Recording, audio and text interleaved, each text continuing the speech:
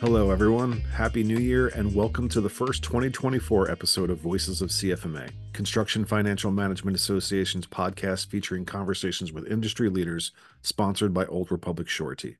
I'm your host, Sal Marino, CFMA's Director of Communications and an Assistant Editor for CFMA Building Profits magazine. This month, I am pleased to welcome Billy Robinson to the podcast. Billy, thanks for taking the time to speak with me. For those out there who don't know who you are, why don't you give a little bit of background about yourself? Yeah, so I am the leader of the firm's construction practice at Brown Edwards and Company. So I lead a team of about 75 people, and I spend the majority of my time, most of my time, working with construction contractors specifically, and of course partners and others in my practice that do that. Spend a lot of time doing consulting for clients on like mergers and acquisitions, cost analysis. Are they making money? Why are they making money? Are they not? Why are they not? What are good jobs? What are bad jobs? Just all kinds of things, and just the random questions you get from clients that are completely out of 500 acres away somewhere. Yeah, I find myself often saying, well, I'm not an attorney, and some things I'm happy to answer, some things just not in my bailiwick. So it's fun. I really enjoy it. I love the client service aspect of what I do. I love the fact to be able to help somebody, and the team we have here is just exceptional. Just an exceptional team here at the firm. That's awesome. So how long have you been doing this? So I have been at Brown Edwards and Company, the firm I'm at now, for almost 21 years. This year in June.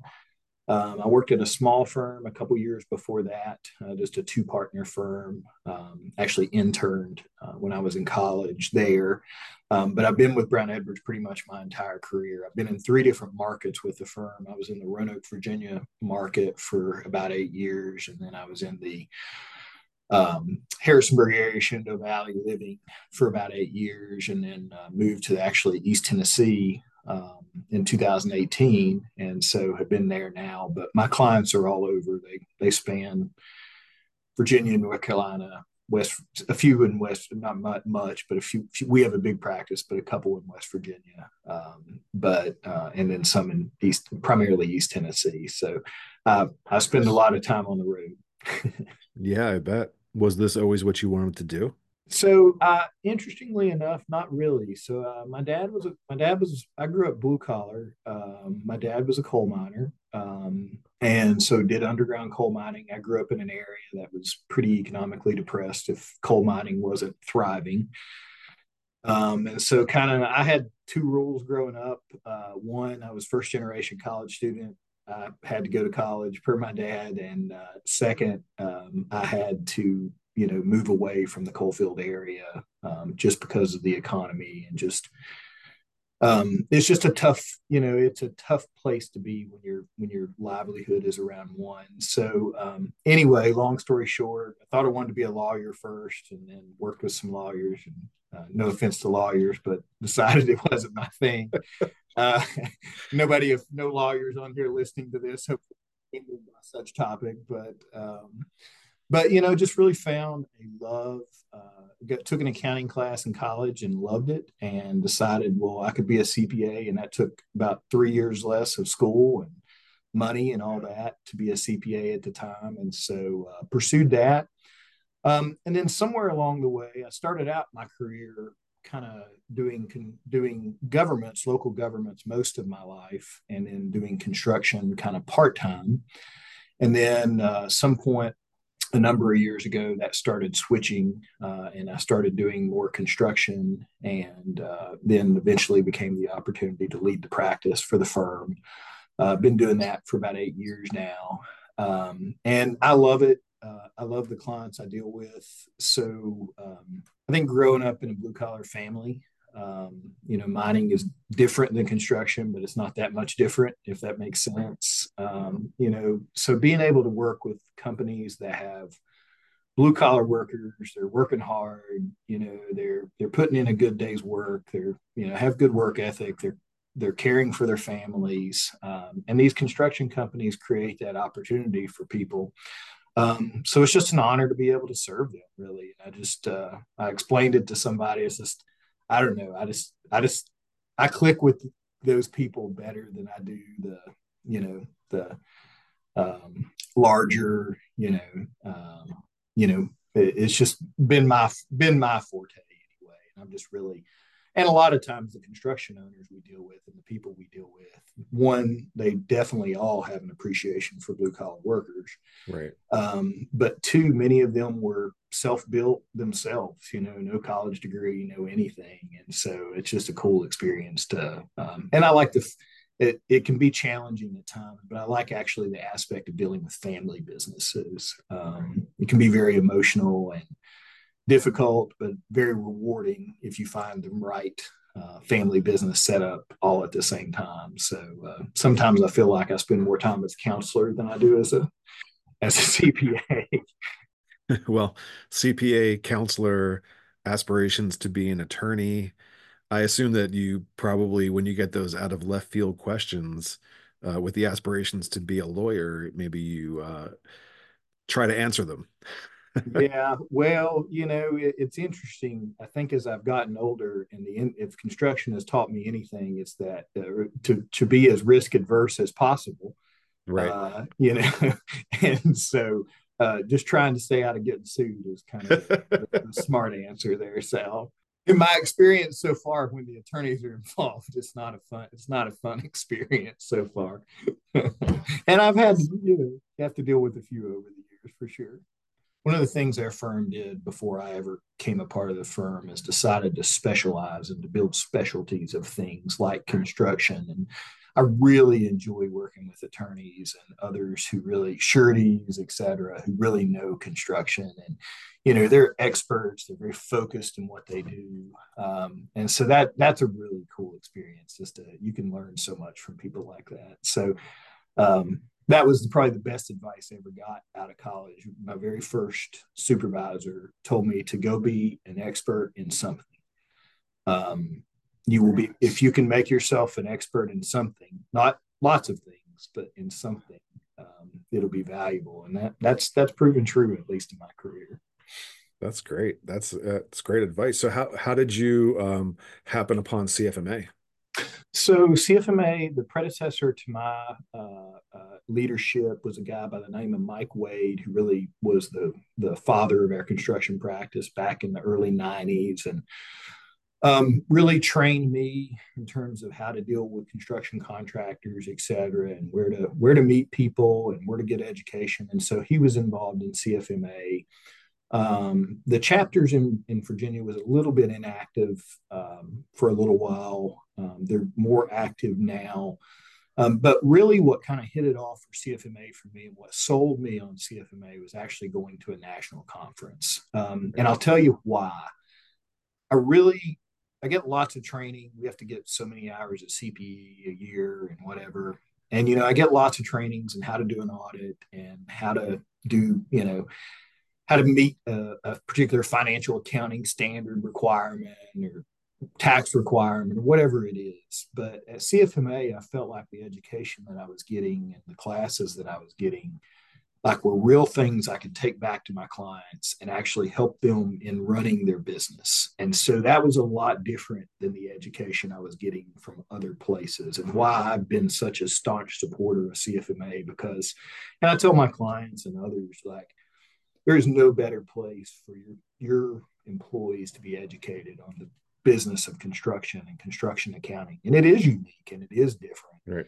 And CFMA really, they grasp that educational concept, I think, as being a priority. I've been members of lots of organizations, AGC and different organizations. And I'm not saying they're not valuable, but I think that education and what CFMA brings to the table and their focus is a huge benefit to the membership. And so that's kind of what got my first conference, I think, was in Chicago.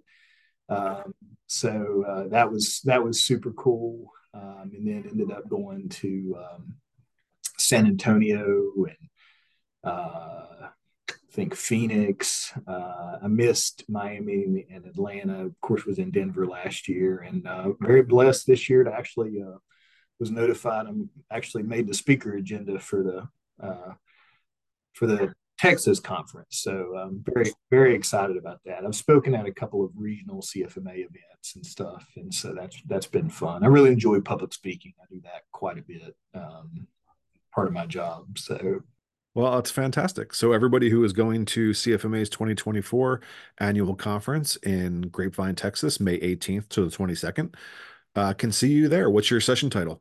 The top 10 mistakes made by contractors. Very nice. Okay.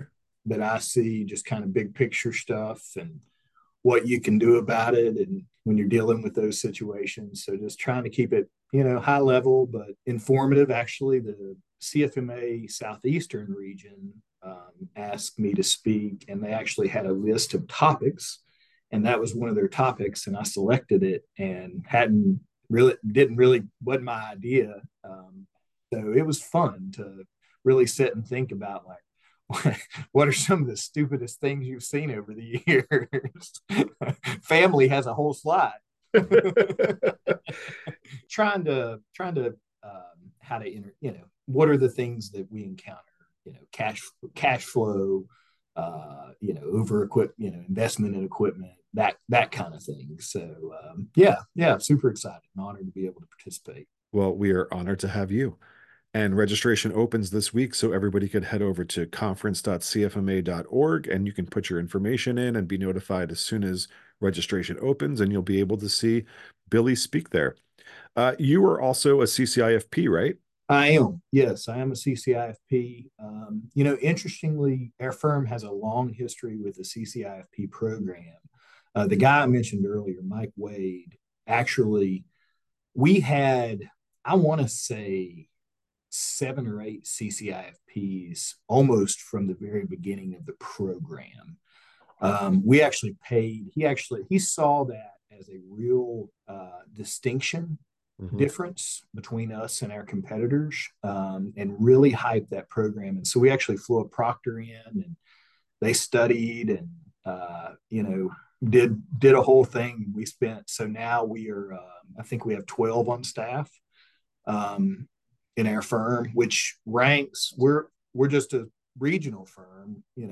We practice, but I mean, we don't go to California or Washington all that often, truthfully. But we're very honored. We're actually in the top 5. We're ranked. There's some more firms, but top 5 of the number of CCIFPs on staff in the country. So all the other firms are national firms. I would consider them national firms, and we're very honored. That's something, and we have 3-ish that are currently working on the requirements to meet the education and experience requirements, and then ready to take the test. And so I'm very excited about that. I love that. So I think that certificate, and it's a really great. The truth of the matter is, for us, it's a great marketing certification. But for those that are out in industry, I highly suggest people to get it. And the biggest reason is it makes you more marketable.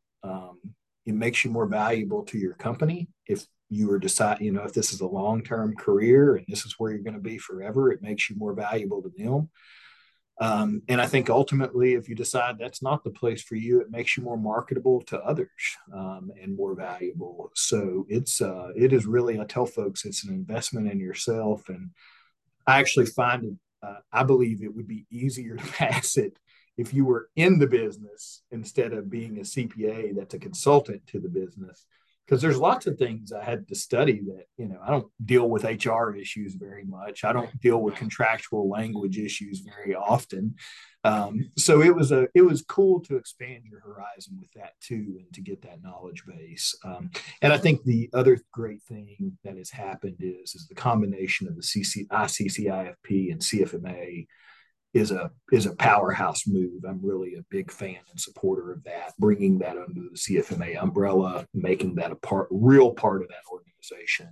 Makes a lot of sense. And I've kind of been through it, all, and I've seen the CCIP program really take off. I feel under the CFMA leadership, there's way more people taking the certifications now. There's way more, and I think the branding and the recognition and marketing that CFMA does to provide the certification. So yeah, if anybody's listening to this, I'm a big fan, big fan, big fan. And what's really cool to me is more and more. I think at first you had a lot of CPA firms who did it because of the marketing aspect of it. Again, it's a distinguishment point for us.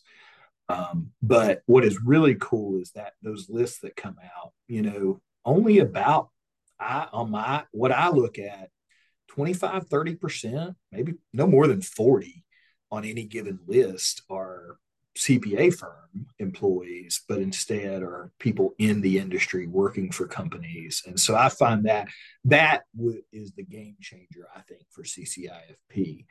I think it is a contractor-led organization, and CPA firms are associate members. So we should have more certifications in the industry than in the CPA firm world. So it's really cool just to see people doing that, and it's cool to see employers. Contractors are notoriously tight on overhead, notoriously tight. And Yep. so I think it's really cool to see companies invest in their employees and see that as this is a betterment for them, and it's a betterment for us. And I mean, I will tell you, studying is no joke. Like it's a real, you got to spend some time and effort.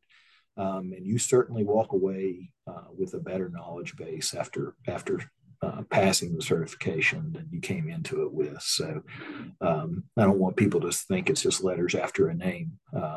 Although I will tell you, CPA stands, in my opinion, for can't pass again. So I wouldn't want to take that CCIFP exam today.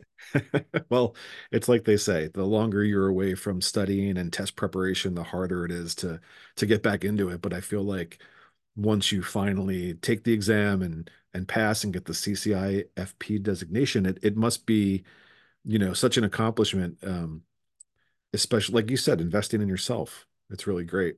If a dumb coal miner son from Southwest Virginia can pass it, I'm confident in most people listening to this podcast. And so, Well, thank you. Now we have a new quote for marketing the CCIFP exam. Thanks. yeah, there you go. There you go. Right, tagline. Tagline. Yep. So it's but just a super cool. It's just a really good educational force. But yeah, it is. I think people do have a mindset of, well, I don't ever want to take a test exam. I wouldn't look at it at that. I would look at it as really expanding your knowledge base for your career. And you just happen to take a test at the end to indicate that you got that knowledge, and you can speak to it fluently. Right. So we've talked about work, we've talked about studying, education. What do you do to relax? What's your go-to? Well, that's a great question because I'm not very good at it. I am a little bit. I think sometimes my own worst enemy. I struggle with relaxing, but when I do, I have two boys, two sons. I have a Okay. 15-year-old and an 11-year-old, and I am a single father, so I'm divorced. And so I have them every other week. So the weeks that I'm with them, I'm doing, during school, we're doing, figuring out homework and cooking dinner and laundry and all those things. And then, of course, doing the job. So not a ton of time for leisure activity there. And then the weeks that I'm not actually travel a fair amount for my job, visiting with different offices, et cetera. So, but I really love to travel. I really love to vacation and go different places. It's a lot of fun. I like to boat, really into boating, and enjoy just getting out on the lake and hanging out and floating in a cove somewhere like that. I used to ride motorcycles. I still have one. Okay. Not ridden too much in the last couple of years, just with work commitments and Sure. what have you. And to be honest with you, the last time I rode it, the ride, I saw a guy on a motorcycle laying down over a hill, and I can't quite get that image out of my head. So I've kind of kept it parked since then, if you want to know the truth. Wasn't a friend or anything. So Right. and Wow. I think he was okay, but I do enjoy that. At the current point in time, I'm just really um, was kind of focused on kids and that kind of stuff. Yeah. But mostly travel. We like going to my sons like going to UT volunteer games, so basketball games particularly. So we've done some of that, and just take them different places on break, etc. So I'm not a real exciting life, really. Well, I don't know. I think that sounds like a very exciting life. So you talked a little bit earlier about advice you'd received. Do you have any advice that you would give to somebody who is starting out in the industry now? Yeah. I think the big thing in my mind is the biggest thing that's helped me in my career is really just finding a mentor. And that's one of the things I actually find in construction companies is the people are very personable, and they work well together usually. And so I think the key thing for most people is to find somebody you admire, and look up to, and that is willing to spend some time and investment in you as a person. And that can take a little while to find, quite frankly, to find the right person, and it doesn't even have to be in the company you work with. It can just be someone else that you know in the industry or whatever, but someone who knows the industry that can kind of show you the ropes and give you some pointers along the way. I think obviously getting involved in CFMA, particularly if you do not have a construction background, is huge because I will say the accounting, at least in the accounting side of things, it's a fair amount different. It's not rocket science because I can do it, but it is different enough that you're not going to understand the concepts without some education on how things work. And so I think just get educated on what you do. Um, don't be afraid to ask questions, and don't be afraid if you screw up or don't know something to I think that's one of the things that people, younger associates, I think sometimes we have that work for our firm, and they come in and they're like, we expect them to be perfect, and the reality of it is no, we really don't. We expect to have to be able to train you and help you, and to make you better, and that's part of our jobs and our responsibility to you as our team members. And so don't be afraid to say the things you don't know, because at that point somebody will stop, hopefully somebody will stop and take the time to teach those to you and what that means. So um, find something you love too. I think a passion. Find something that really.